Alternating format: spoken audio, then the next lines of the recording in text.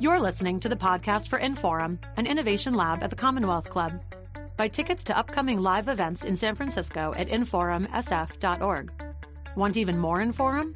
Find us on Twitter, Facebook, and Instagram as InforumSF.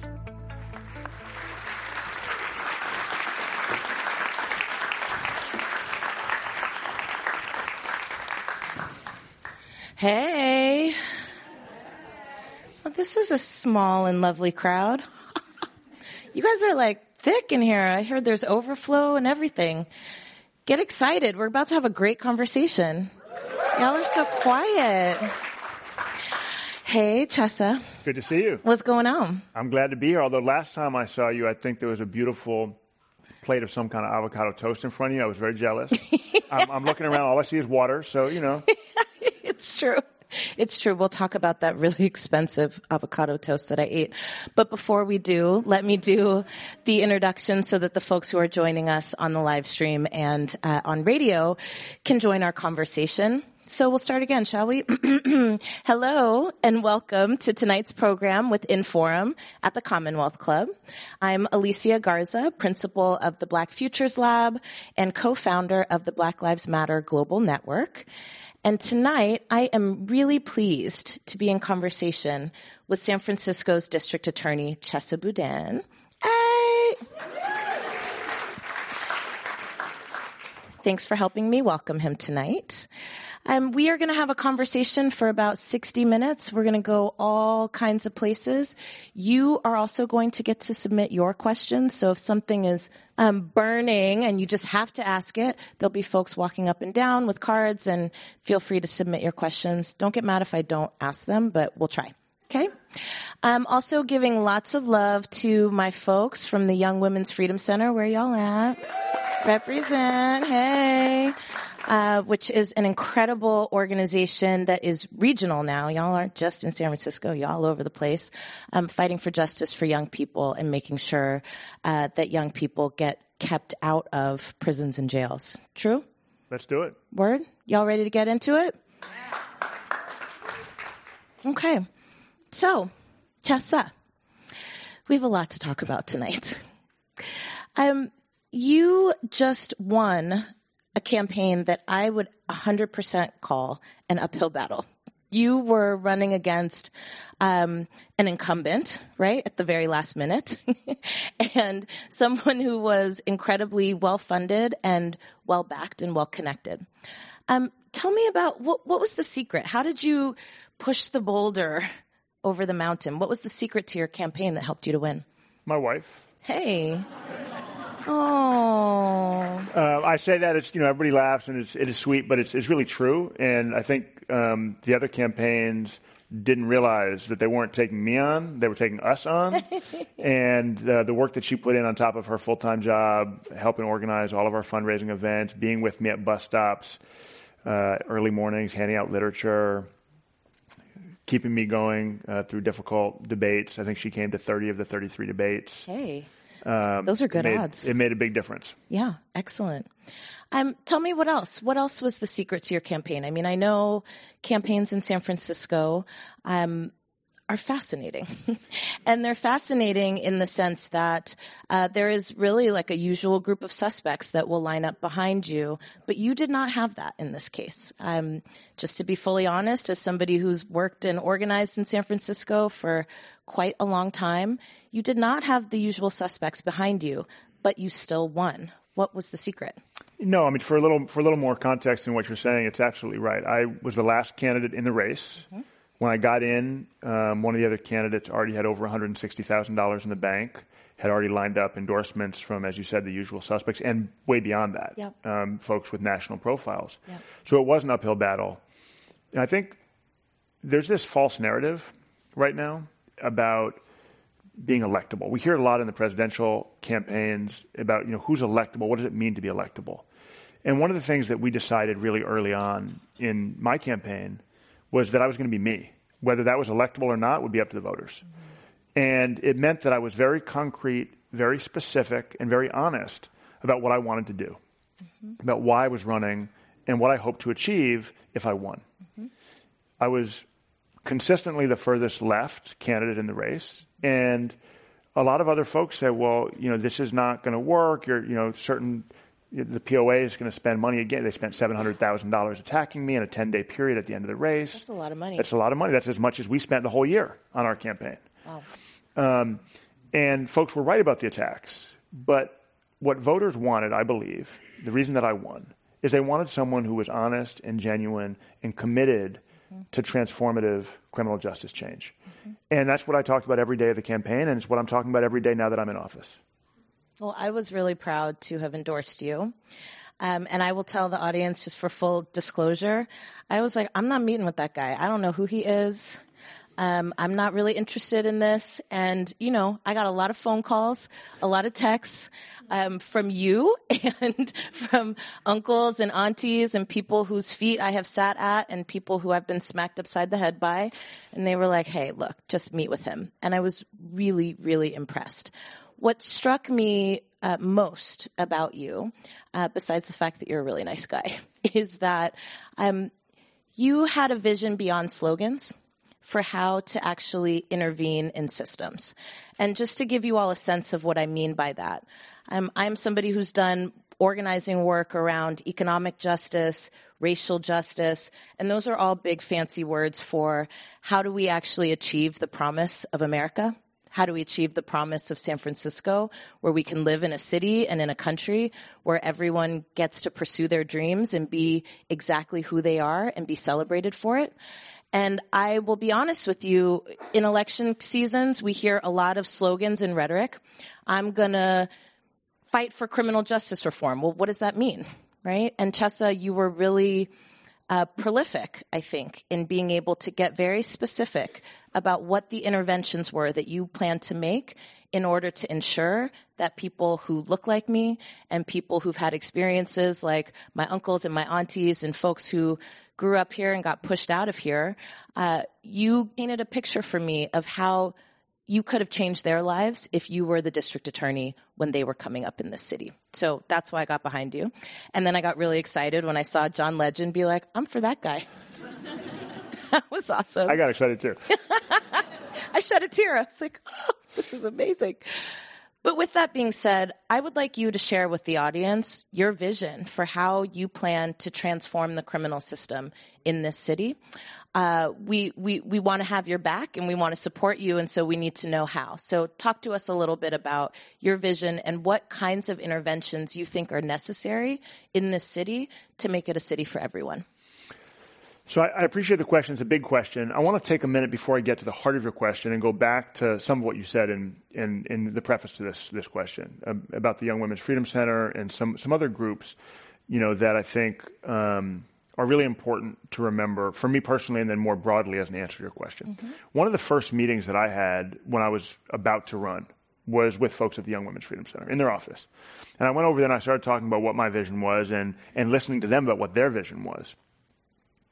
I did that for a couple of reasons, right? One is obviously they do amazing work and they're leaders in the space and we need to uplift them and we need to follow their lead. Give it up for the Young Women's Freedom Center. But I did it for a couple of other reasons that are important to think about here. So one is social change, historic transitions in policy and culture are often remembered for, individual people, yep. Right? Who make a difference, who get elected to office, or for a Supreme Court decision, mm-hmm. or for a massive record-breaking protest on Washington. Mm-hmm. But those moments that get written up in the history books and on the front page of the New York Times are not what actually bring about the change that we're fighting for. That's right. It's organizations and members of groups like the Young Women's Freedom Center that are on the front lines, coming up with the ideas, doing the work day in, day out, and all too often they get ignored, and they get written out of the history, and they don't get the credit that they deserve. So one reason why I started my campaign with meetings with groups just like them was that desire to follow their lead.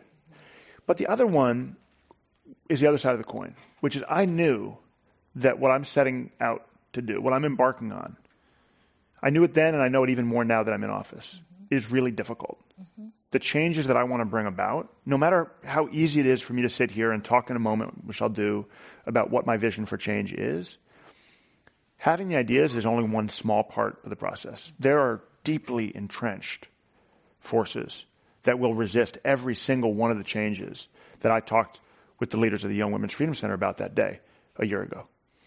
And if I want to have a chance, just a chance, at accomplishing the goals I was elected to achieve, I can't do it alone. I cannot do it alone. I need to be held accountable by people who have the lived experience, by people who are coming up with the ideas, by people who are going to be directly impacted by the policies I put in place. If I walk away from the campaign and say, well, now I've won, I'm going to do what I do, and I'm just going to work with my executive team in my office, and you can keep doing your thing over there, I'll never accomplish anything. Mm-hmm. And I was specific and detailed in the campaign precisely so that the grassroots groups that supported me, or some that didn't, can hold me accountable to what I committed to do. And I'm counting on them to make sure that I'm able to fulfill the promises that I set out to achieve. Mm-hmm. So what are some of those promises? What is that vision? Right now, we have a criminal justice system that's really, really good at punishing people. It's really bad at healing the harm that crime causes, and it's really bad at preventing future crime. In fact, it perpetuates cycles of crime. I know that because I grew up visiting my own parents in prison. I've been impacted my whole life. I saw so many of my friends whose parents were incarcerated end up in prison themselves. People who didn't have to end up in prison. People who, with the right supports and opportunities, would have been on this stage in my seat. I was on the phone with one of them earlier today. He was deported, actually, because of things that were totally preventable. And so I was talking with him earlier today. He's in Trinidad now. It didn't have to happen that way. Mm-hmm. Had we, as a society, been more creative and more humane in the way we chose to respond to the harm that he caused, he would still be in this country and he'd be making massive contributions to his community. Mm-hmm. So I saw that growing up, and I always thought about how it didn't make sense. In my own case, the case of my parents, the crime they committed, where 3 people died and other people were seriously injured and harmed. It didn't make sense that the state was willing to destroy my family because of something my parents did. And they did it. They're not innocent. This is not about them being wrongly convicted. This is about what do we do with people who actually commit crimes. There were virtually no resources to support the victims of that crime. And instead, the limitless money that the state was willing to spend on punishing my parents. My dad's now 75 years old. He's been in prison since 1981. Oh, that's the year I was born, just to give some context. Right, a lifetime. Mm-hmm. He's been in prison for literally a lifetime. My entire life. Right. Yes. And there is no limit to how much the state will spend to punish him. If he lives 1,000 years, they probably will keep him in that whole time. Notwithstanding the fact that he doesn't have a single disciplinary violation in his 37 years in, that he's done life-saving AIDS education work in prison, all that aside. And where are the resources to heal the harm that the victims suffered? Mm-hmm. Where are the resources to make sure that people who get out of prison or jail don't end up in the same cycle of crime and violence and punishment that led to the harm in the first place, right? So many of the people that my office prosecutes every day are people who were themselves victims, who we collectively failed to protect.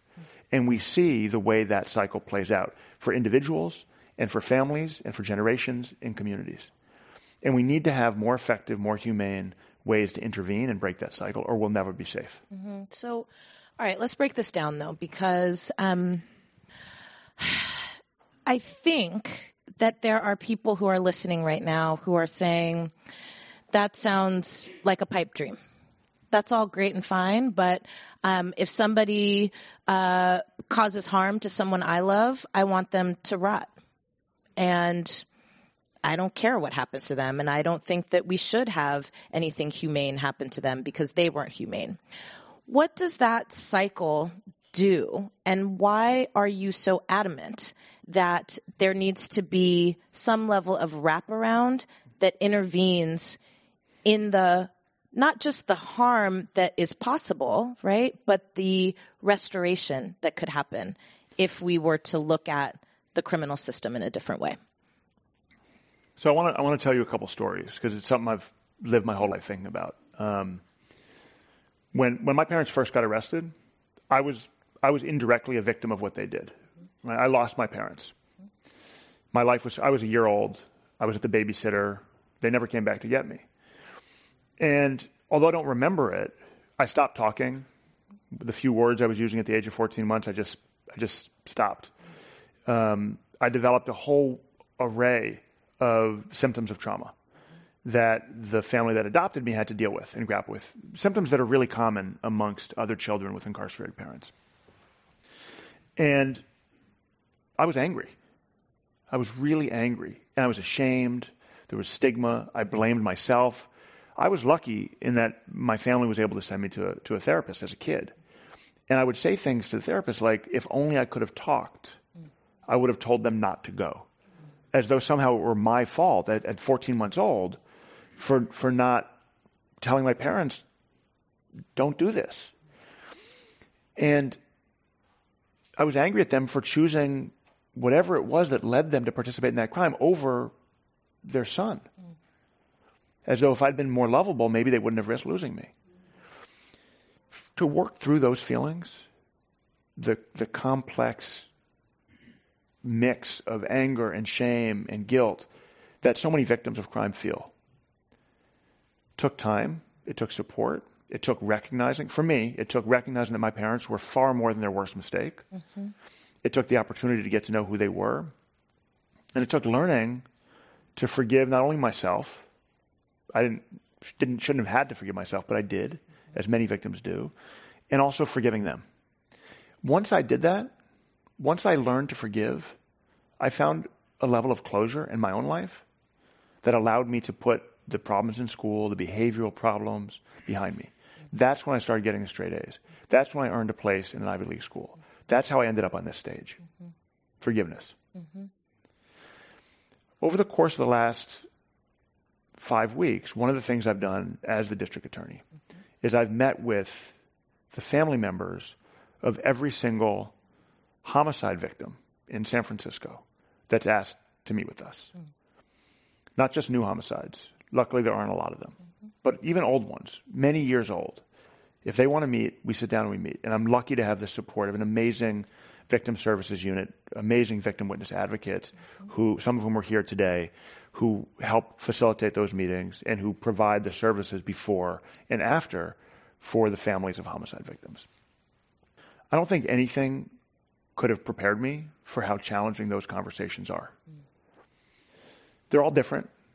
Every family is in a different space. Every case has different challenges from a legal standpoint, evidentiary standpoint. But one of the things that is really consistent and that I've learned over the course of these meetings is that the families want something that my office can never give them. Mm-hmm. They want their son back. Mm-hmm. They want their daughter not to have been killed. Mm-hmm. That is not something that I or any district attorney can do. Mm-hmm.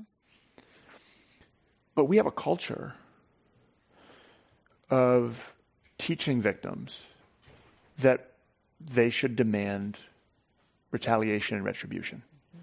That justice is the same as having the person who caused them harm to rot in prison for the rest of their life. We need accountability. We need consequences. We need deterrence. But that is not the same, certainly not in every case, as justice. Mm-hmm. What we forget and what we're so bad at doing and what we're trying to get better at doing in my office is finding ways to heal the harm. Mm-hmm. It doesn't matter whether we seek the death penalty.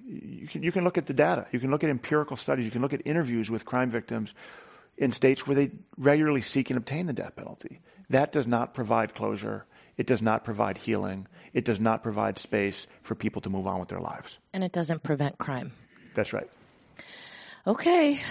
Y'all here? Yeah. All right. So, so you got elected. People got behind you. Shout out to San Francisco Rising Action Fund. Yeah, indeed. Give it up for San Francisco Rising. Okay. Action Fund. And, you know, I don't know, maybe it was the day after the election. You know, I scroll my social media to get my news. And I see Chesa came out swinging. I'm like, dang, people got fired. you just came in there like, okay, it's time to clear house. Can you talk to me about that? What happened? You came in and you said, all right, a lot of stuff's got to change. So people lost their jobs. And then you made some big announcements about what the district attorney's office was going to do and what you weren't going to do. Yeah. So talk to us about that. So, it was a few days after I took office. We made some personnel changes. I want to put them in context. Please. We have about 300 staff in the office. Mm-hmm. We have over 100 lawyers. Mm-hmm. I was a newly elected official who ran on a very transparent platform committed to systemic change. That's why I was elected. Mm-hmm. This wasn't something that we pretended we were going to stick with the status quo. I was elected precisely because I promised the most radical vision for change of any of the candidates. Uh-huh. Now, I want everybody in this room imagine, we're all following the presidential race, right? You all have the candidate that you're favoring. You all hope that they win. But you're all going to vote no matter what, right? All right. So I want you to imagine with all the Democratic candidates we have, just imagine for a moment that any one of those candidates win. I don't care if you're for Mayor Pete, former Mayor Pete. I don't care if you're for Bernie Sanders, as I am. I don't care if you're for Elizabeth Warren, who's also amazing. There's great candidates out there. Imagine that your candidate wins. Do you expect them, realistically, to keep a single one of Trump's cabinet in place? Would you be angry at them if they did? Yes. So what we did with releasing from employment 7 attorneys out of more than 100 mm-hmm. was precise, restrained, narrow, and it wasn't fun, even as limited as it was. Mm-hmm. It was one of the more difficult things I've had to do on the job because I value the people who work in my office and the years of service that they put in, so much so that every single day I hand deliver a handwritten note to every single employee, not just lawyers, on the anniversary of their hire date, thanking them for whether it's 1 year or 35 years of service. We value the people who work in our office, and we want them to be part of the vision that San Franciscans have for how we're going to keep our city safe. But to make the change that voters demanded, we have to make changes. And that's what we're in the process of doing.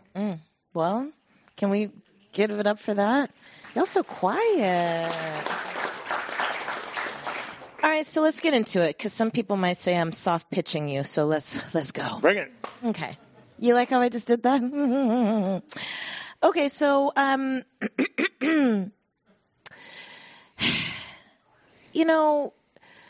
so I'm a big fan. And talk more about that. Okay. Go ahead. Before you get to the other question, talk more about that. I'm going to. So I do think it's important that we have a district attorney, and just so people know what district attorneys do and what district attorneys don't do, the role of the district attorney, right, is, as I understand it, really to set the tone, right, for how it is that we deal with harm in a city. Okay. The other way that I understand the role of district attorneys is that district attorneys also set the tone and the context for what is considered harmful or a crime, right? And also sets the tone for how it is that we deal with harm in a place. So there's this thing that people have been talking about over the last decade, right? Progressive prosecutors. I'm not going to do all that, but there are people like you across the country who folks have worked really hard to get elected, to have a different approach to how we deal with the criminal system and how we actually get it to be a justice system. You'll notice that I said criminal system and didn't say criminal justice system, because right now the criminal system does not enact justice. Yeah? But we want to get to a place where we can deal with harm in such a way where we intervene in it, right? But that we also wrap supports around all people who have been impacted by harm. People who cause harm, right? And all of us have caused harm, by the way. And people who are impacted by harm. And the goal, I think, of a criminal justice system is to restore bonds that were broken because harm was caused. I'm with you. Great. But that's not an easy task. So I know Kim Foxx, for example, who was elected in the state of Illinois.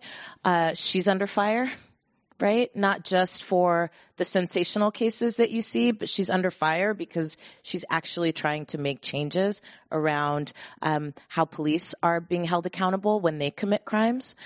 She's trying to make changes around things that are overly prosecuted, like drug crimes that don't actually cause harm. Right?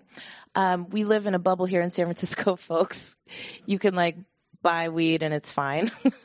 That doesn't actually happen in other places around the country. People like Larry Krasner, right? Who are also under fire at any given day because he's daring, right? With a whole coalition of people to change the way that the criminal system functions. And so that's why I like you, because I think you have a vision for how to make San Francisco again. And you're right, we do have to hold you accountable, and we plan to. Good. Am I right? Good. Okay. Thank you. Thank you in advance. So with that, we've got questions about kind of what is your plan to transform the criminal system in this city into a criminal justice system. So let's start with some of the new policies that you are moving. One is a caregiver diversion program, and I want to hear all about that. And the other one is a start to ending cash bail, right? Yeah. Talk about what that means and why that's important, and how that's going to change people's lives here in the city. Great. So you're absolutely right. There's a lot of misconceptions about what district attorneys do and don't do. Uh-huh. And, the folks who work in my office for the most part are not social workers. They're not mental health professionals. Mostly they're lawyers. Mm-hmm. We don't have a budget. The Department of Public Health in San Francisco has a budget in the neighborhood of $2 billion. $2 billion? Our office, including all of the grants that we get from outside agencies, is in the neighborhood of $74 million. So there's a lot of things we don't and can't do and can't be expected to do, right? And you haven't gotten any calls from Bloomberg? Not yet. No, I don't even get to check my phone. It's on silent, so maybe I'll miss that. I might have missed the call. I haven't gotten my check. I haven't gotten my Ivy Park box. I feel like I'm behind. A lot of things. We can hope. Okay. We'll come back to that. So I say that because I think it's important to remember that for far too long, the criminal justice system and the DA's office has been used as a dumping ground for all social problems. Mm-hmm. When we, systematically dismantle our public health response to mental illness under the Reagan administration, when we dismantle the social welfare safety net under the Clinton administration, when we continue that trend, under different local, state, federal regimes, the problems that ensue end up on my desk. Mm-hmm. And we don't have the resources or the technical skill to solve those problems. So 75% of the people booked into San Francisco County Jail are drug addicted, mentally ill, or both. But we're not the ones with the resources or the skills or the programs or the bed space to provide interventions that are going to ensure that those people don't get rearrested again when they get released. So wait a minute. So this is a question we got to, so I'll just insert it in here. So does that mean that as the district attorney, you can't do anything about human feces on the street? Sorry to say, the best I can do about it is to use whatever platform I have here in front of all of you on Twitter to demand more public toilets. I think public toilets are a great solution to that problem. I'll tell you what's not a good solution is having police who could be investigating unsolved rapes and murders get distracted with paperwork to give citations to people who don't have anywhere to use the toilet in private, and then having those people in some cases get taken to jail at a cost of nearly $300 a night per person. $300 for some poop? Per night. That's a lot of money. Right. We could have public toilets for a lot. Right. You do the cost-benefit analysis. Let's have some public toilets, please. Please. You're listening to a podcast of Inforum, an innovation lab at the Commonwealth Club. Support our podcast and find out about upcoming live events in San Francisco at inforumsf.org. Okay.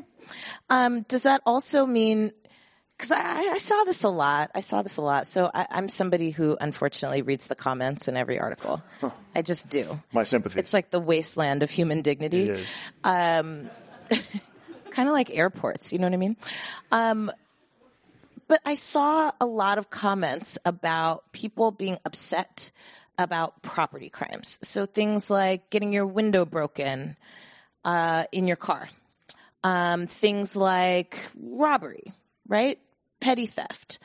Things like getting your laptop stolen out of a coffee shop that you left on the table and you know you shouldn't have left your damn laptop on the table. What is the district attorney's role in dealing with property crimes? So I want to talk about that. I want to make sure I answer the prior question. I don't want to dodge it, and I'm going to come back to that. So just really quickly, one of the things I'm most excited about we've been able to do so far, you mentioned in your previous question before we started talking about poop, which was I always like to talk about poop. The diversion program for primary caregiver parents. Yep. It's a policy and a program that's near and dear to my heart because of my own life experience, and it's based on a really simple premise that we can all understand. We are safer when parents are at home with their kids than when they're in a cage. Yep. And so the idea is let's take nonviolent crimes and let's find ways to get the people who are accused of those crimes out of jail and back on track to play the role we need them to play in their families and in their communities. And let's give them the tools and the support and the supervision to get there.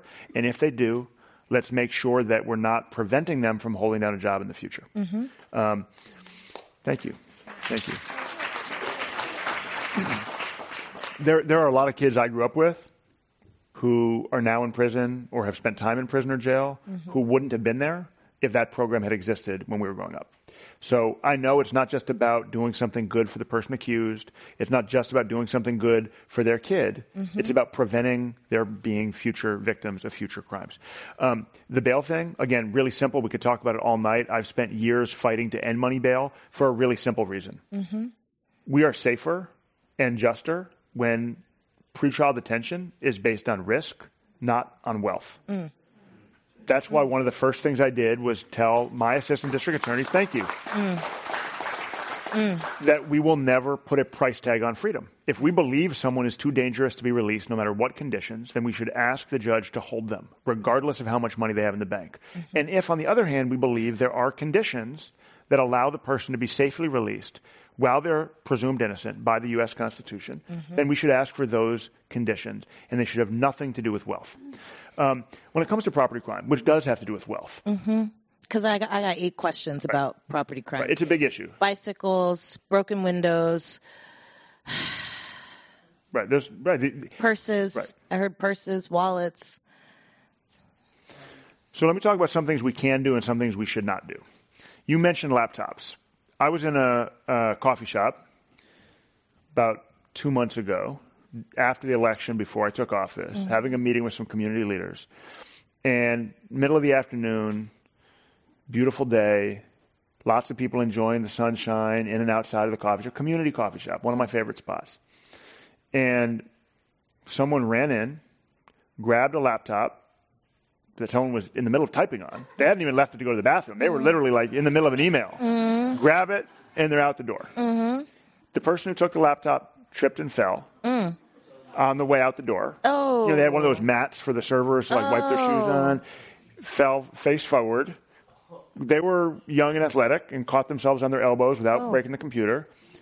I was sitting there in a kind of dressed like I am now with a bird's eye view of the whole thing at the counter. And without thinking, I want to emphasize without thinking, I jumped up and started running towards the door. This is what you should not do, by the way.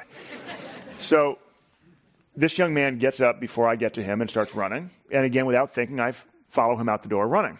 Well, he has a car waiting, as often is the case, to make his escape. And he gets to the car I'm a good runner. I used to be a better runner, but I almost catch him. And he dives into the backseat of the car. Now, instead of doing something useful from an investigative standpoint, like getting my phone out and taking a picture of the license plate, which I did not do, which you should do, I jumped up and kicked the back window of his car out. Oh. So some people say I'm contributing to the broken windows problem in San Francisco, but really what I'm trying to do is stop crime.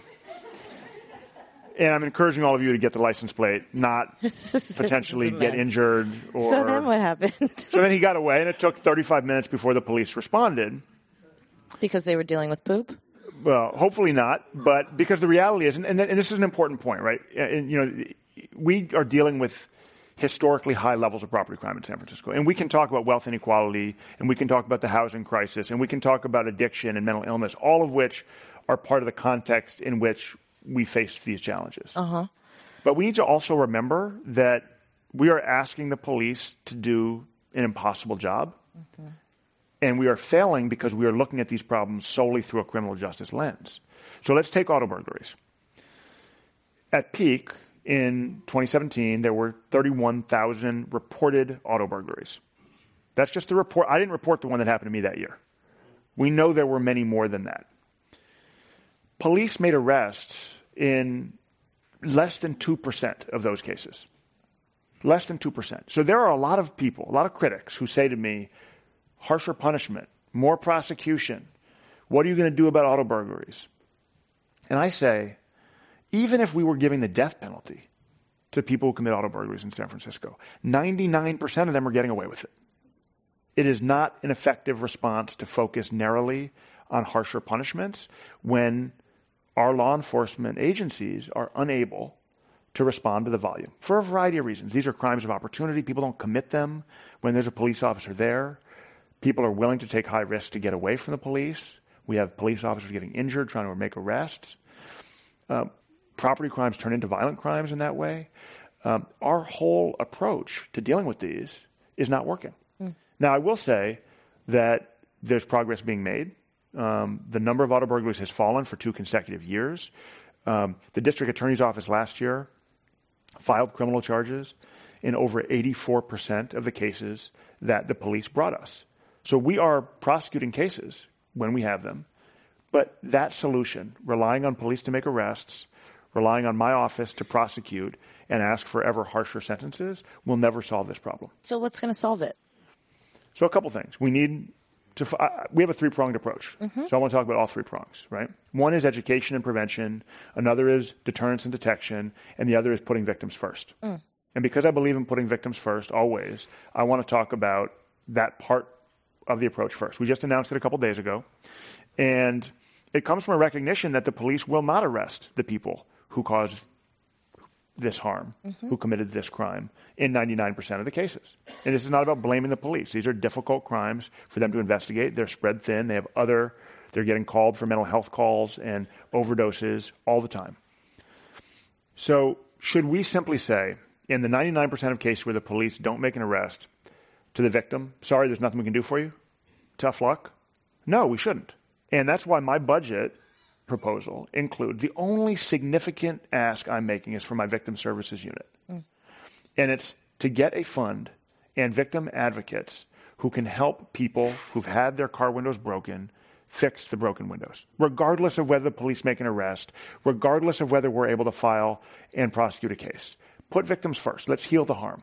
Now, we announced that 2 days ago, and I'm surprised some people are out here saying, well, that's going to increase the number of auto burglaries. I'm like, really? How does paying victims restitution cause crime? How does putting victims first and remembering that even when we can't punish somebody, that justice still needs to be done? And it starts with fixing the broken windows. So that's something that I'm committed to doing. I'm hoping the rest of the city will join me in remembering that there are real victims of real crimes every day in San Francisco where there is no suspect who gets arrested and prosecuted. And yet we have an obligation to make them whole. Education. We live in a city, like most cities in America, with historic wealth inequalities. We have some of the richest people in the history of the world in this city. Fortunes never imaginable 10 or 20 or 50 years ago. And we also have some of the poorest people. People living off scraps, living on the streets, sleeping on the sidewalk with not even a blanket. We've all seen that. We've all seen it more often than we'd like to see it. When we have those extremes in close proximity, there's going to be some level of property crime. That's a reality. And I'm not saying we're not going to prosecute. I'm not saying I don't care about it. What I'm saying is that is a reality of modern American urban life. We have technology that allows us to have anything we want delivered to our doorstep with 24 hours notice. And we all work so hard that we're not usually home to pick up the packages. There are people who are going to take those packages sometimes. It's going to happen. And it's a crime, and we're going to prosecute it. But we want to do it in a way that's compassionate, that's humane, and that understands the root causes of that crime, and that gets at them. Because if we put someone in jail for stealing a package off my front steps for the maximum, which is usually going to be 6 months, and put them right back on the street, we've cost the city a lot of money. We've exposed someone to the sexual assault that occurs in jails, to the contagious diseases that are transmitted in jails. We haven't reimbursed me for the missing package, and we haven't set that person up to do anything other than go back to stealing packages when they get out. So as we work to make jails places that are more rehabilitative, I mean, right now, let's just use some numbers. I like numbers. I know Andrew Yang's out of the race, but he's got the math pen. I'm channeling a little math here, right? We got math. So right now, the state of California dedicates nearly 10% of our state budget. We're talking about billions of dollars to the Department of Corrections, right? Not jails, not my office, not local police. We're talking about just what happens on the back end after someone's been convicted and sent off to state prison. 10% of our state budget. You know what percentage of all that money goes to rehabilitation? Any guess? 3%. But probably, the people who are saying zero are probably closer to the mark.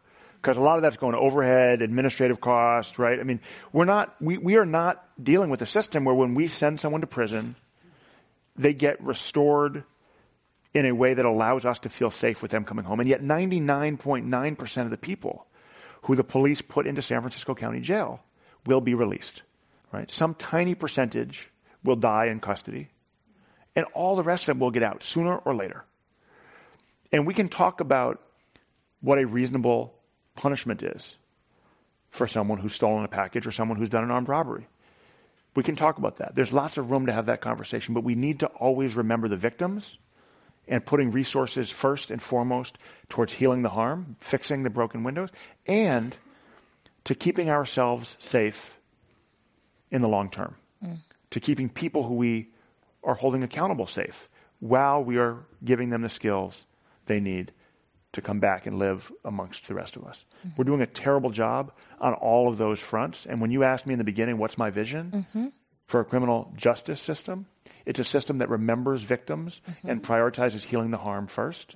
It's a system that recognizes the full human potential of every single person, no matter how bad the mistakes they've made, no matter how many mistakes they've made, and finds ways to ensure that when and if they come back to live with us, they're safe to do so. They have the skills and the support they need to do so. Okay.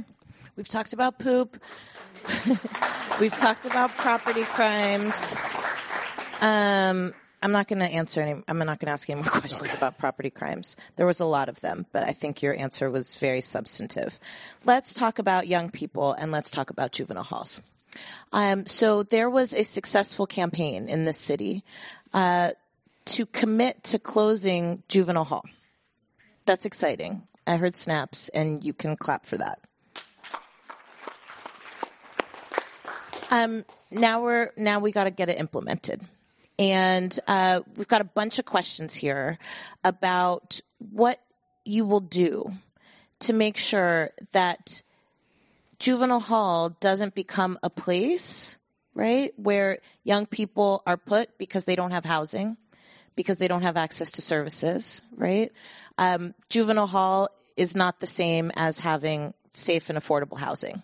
Juvenile hall is a place where we put people that we want to punish, and there are lots of people in juvenile halls, in prisons, and in jails, right, who we are housing because we don't have other places to put them, not because necessarily, right, they've committed harm that means that they deserve to be there. Right. So talk to me about your plan to make sure that young people are getting the support that they need, and talk to me about your plan to ensure that young people are not being overcommitted to places like juvenile hall.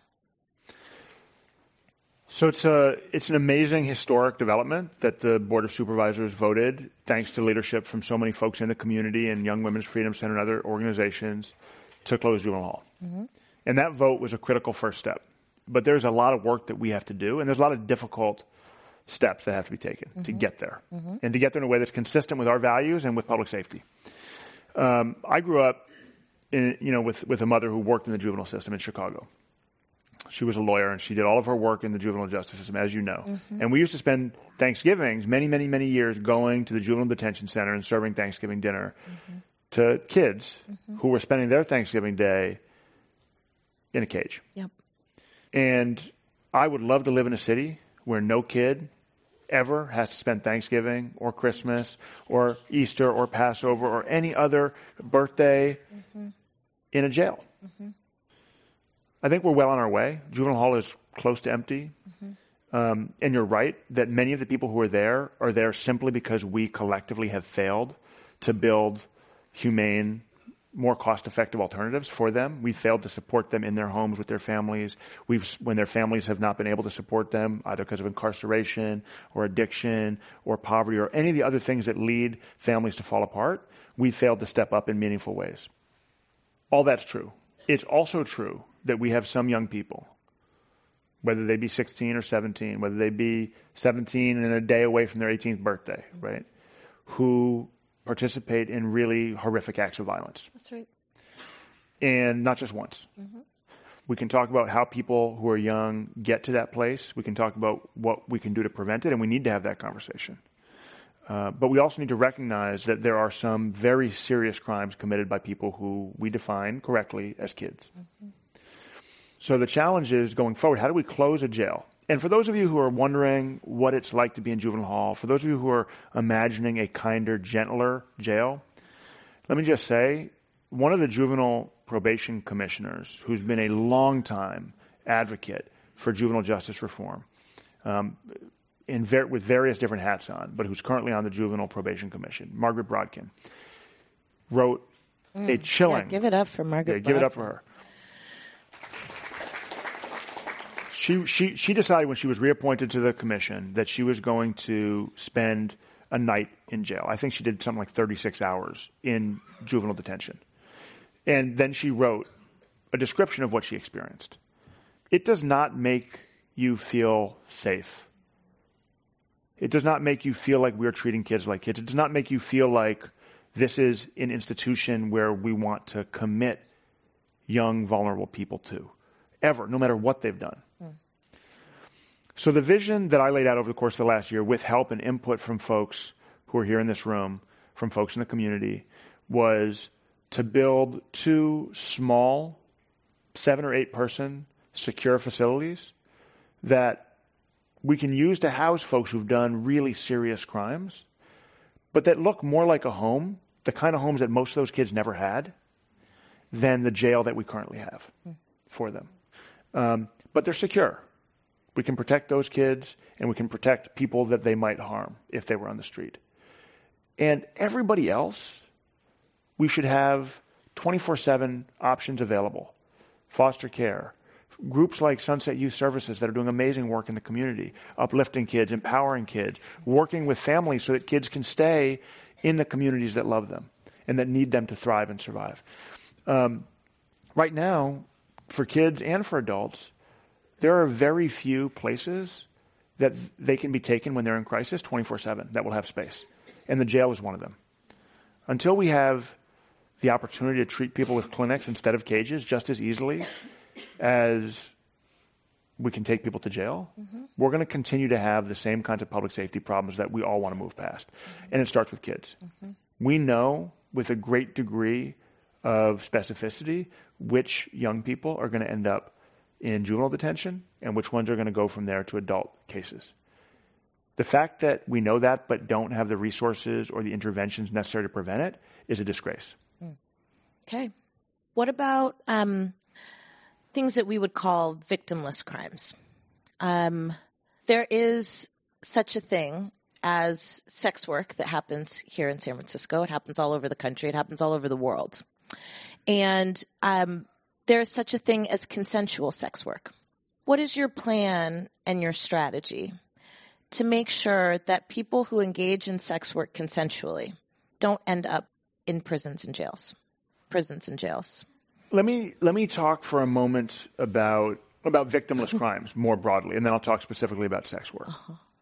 When I talk about victimless crimes, I'm talking technically about crimes where no person is named in a charging document, in a legal document, as being the direct victim. There's no person who could call our victim services unit and speak with a victim witness advocate and say, I was directly harmed in this way and I need your help. A huge percentage of the crimes that we prosecute today fall into that category. They're technically victimless crimes. It doesn't mean that there are not people who are harmed by them or people who are exposed to risk or even trauma, right? So let's talk about drug sales in the Tenderloin, for example. About 20% of my general felony caseload right now are drug sales cases.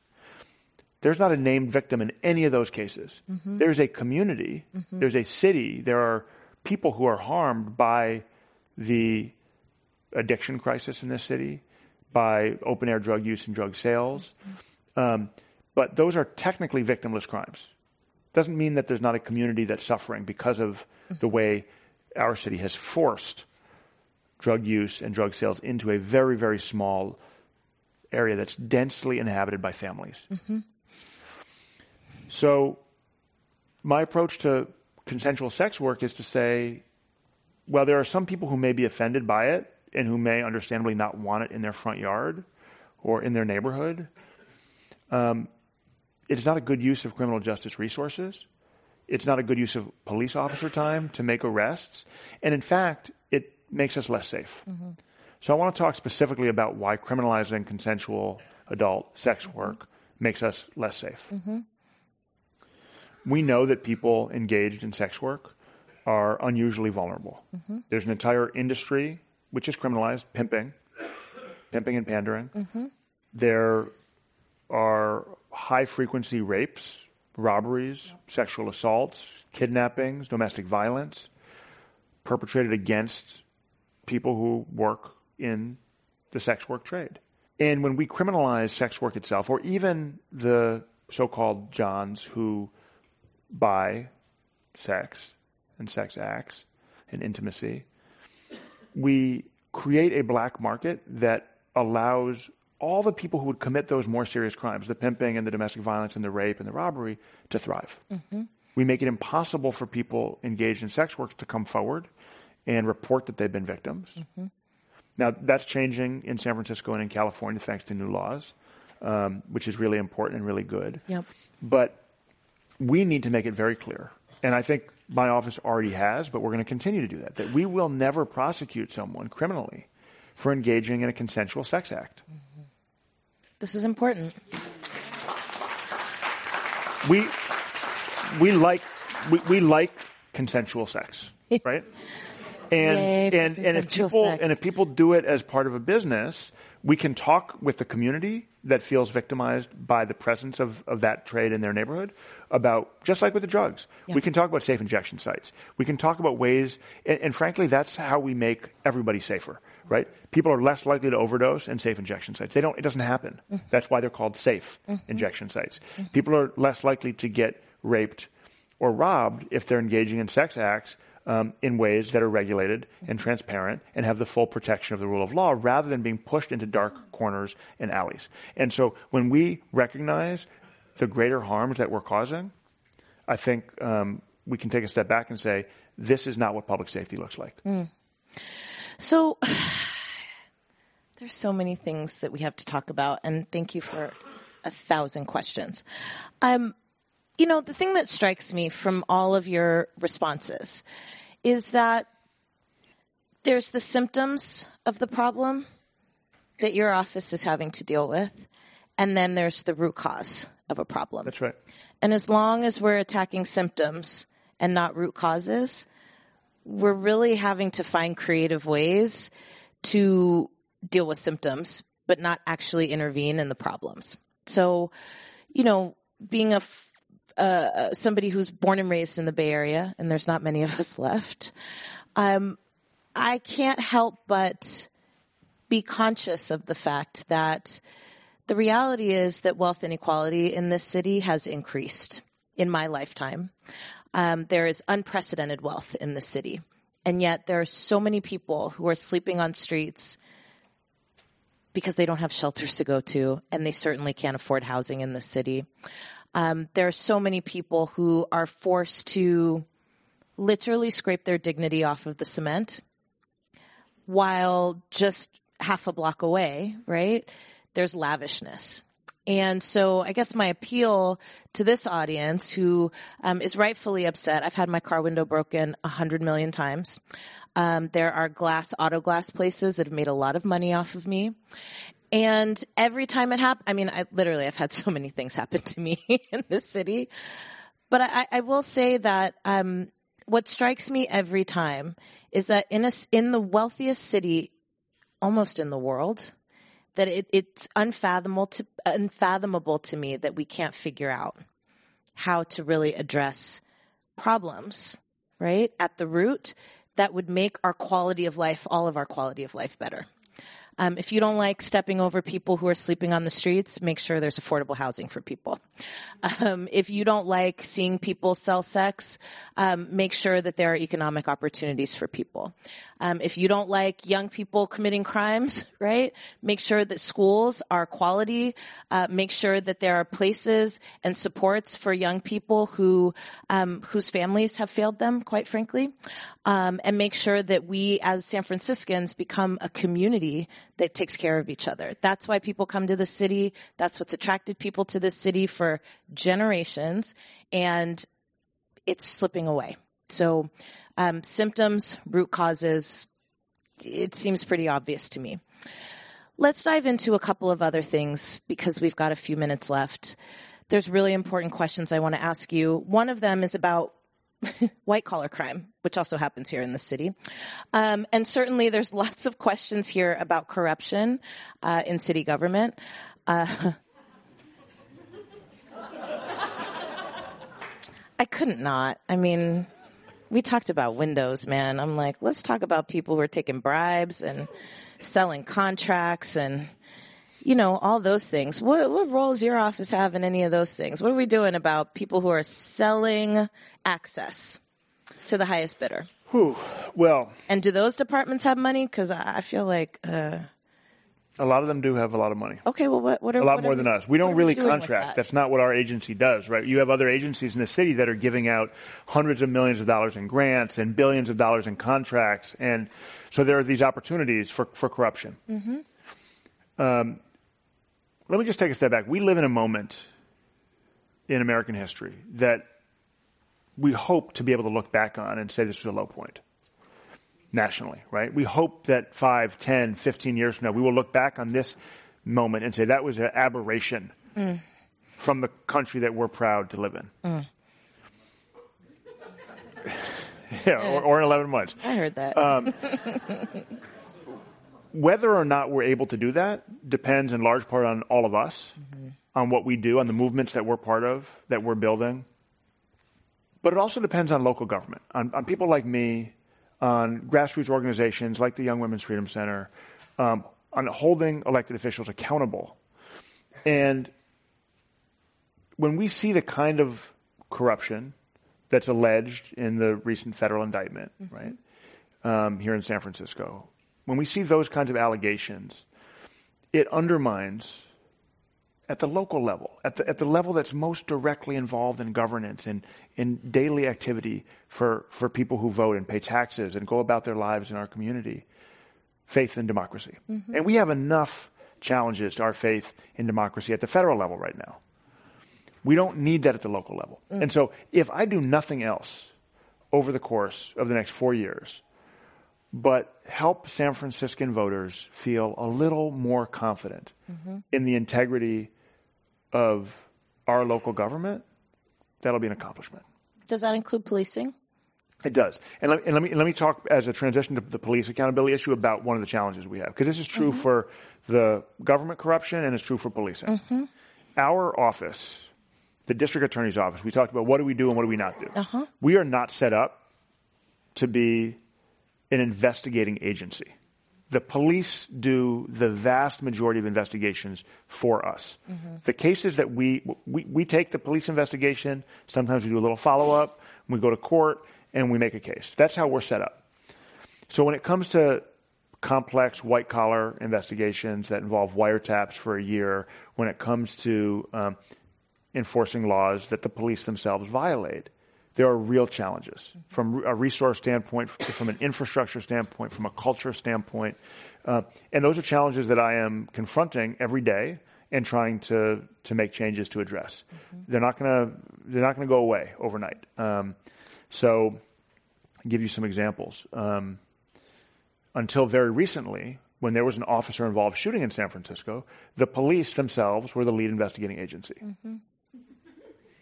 Right. I mean, people are laughing because there's an obvious conflict of interest. But the step which my predecessor took, which was an important step of establishing an independent investigation bureau that does those investigations, is not a magic wand solution, right? Because we still have police being the first to respond to the scene. We still have police almost always doing their own investigation into potential criminal charges against the person who was shot. We always have some challenges about getting access in a timely manner to the information we need on scene. And then afterwards, getting cooperation. The main witnesses that lawyers in my office call in criminal cases are police officers. The overwhelming majority of cases in a preliminary hearing, the only witness called is a sworn San Francisco Police Department officer. And so for us to take a different category of case where we're investigating those police officers, whether it be for perjury or for a shooting or for whatever it might be, we need to find witnesses. We need to have people who are going to come forward and testify. We can use the police body-worn camera, but if they're the defendant in a case, they have the right to remain silent. Every defendant does. Every defendant has the right to remain silent if they're accused of a crime. And so there are real bureaucratic, logistical, and cultural challenges that all the political will in the world can't solve overnight. But I'm working on it. I'm working hard on it. Okay, we're going to hold you to that. Please do. All right. One more question, and then I want to hear about your vision for the world, your 60-second idea to change the world. Okay. So y'all will notice that I didn't go into all the questions about your parents, your background. And to be honest, if you were to read the top Google pages for you, I would assume that you were trying to make San Francisco a socialist county. I'm guessing there's not a lot of Bernie Sanders supporters in the room. We only heard like two people clap right there. But okay, all right. But all rhetoric aside, what is real is that there are a lot of barriers that will try and prevent you from implementing this vision. Tell our audience what kind of support and what kind of feedback you need to implement the kinds of changes that can make San Francisco great again.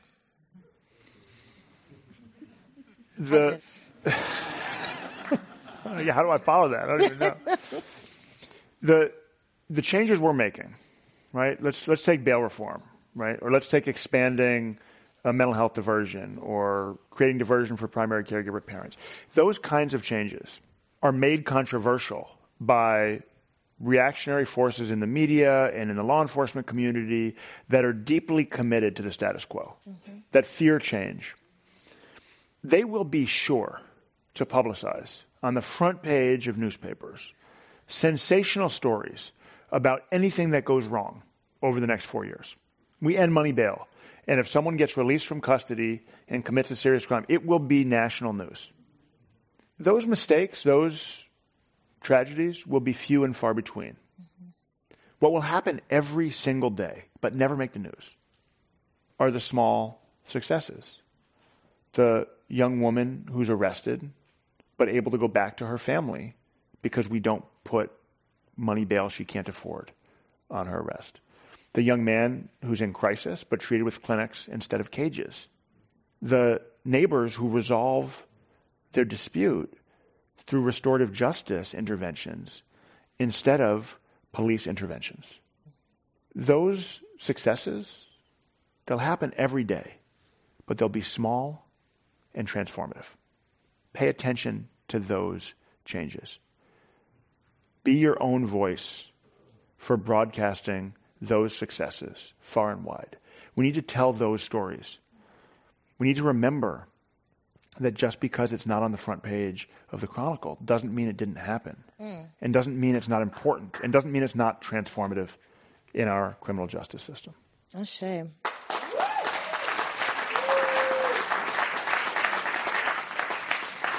So it's a tradition here at Inforum to ask every speaker the following question.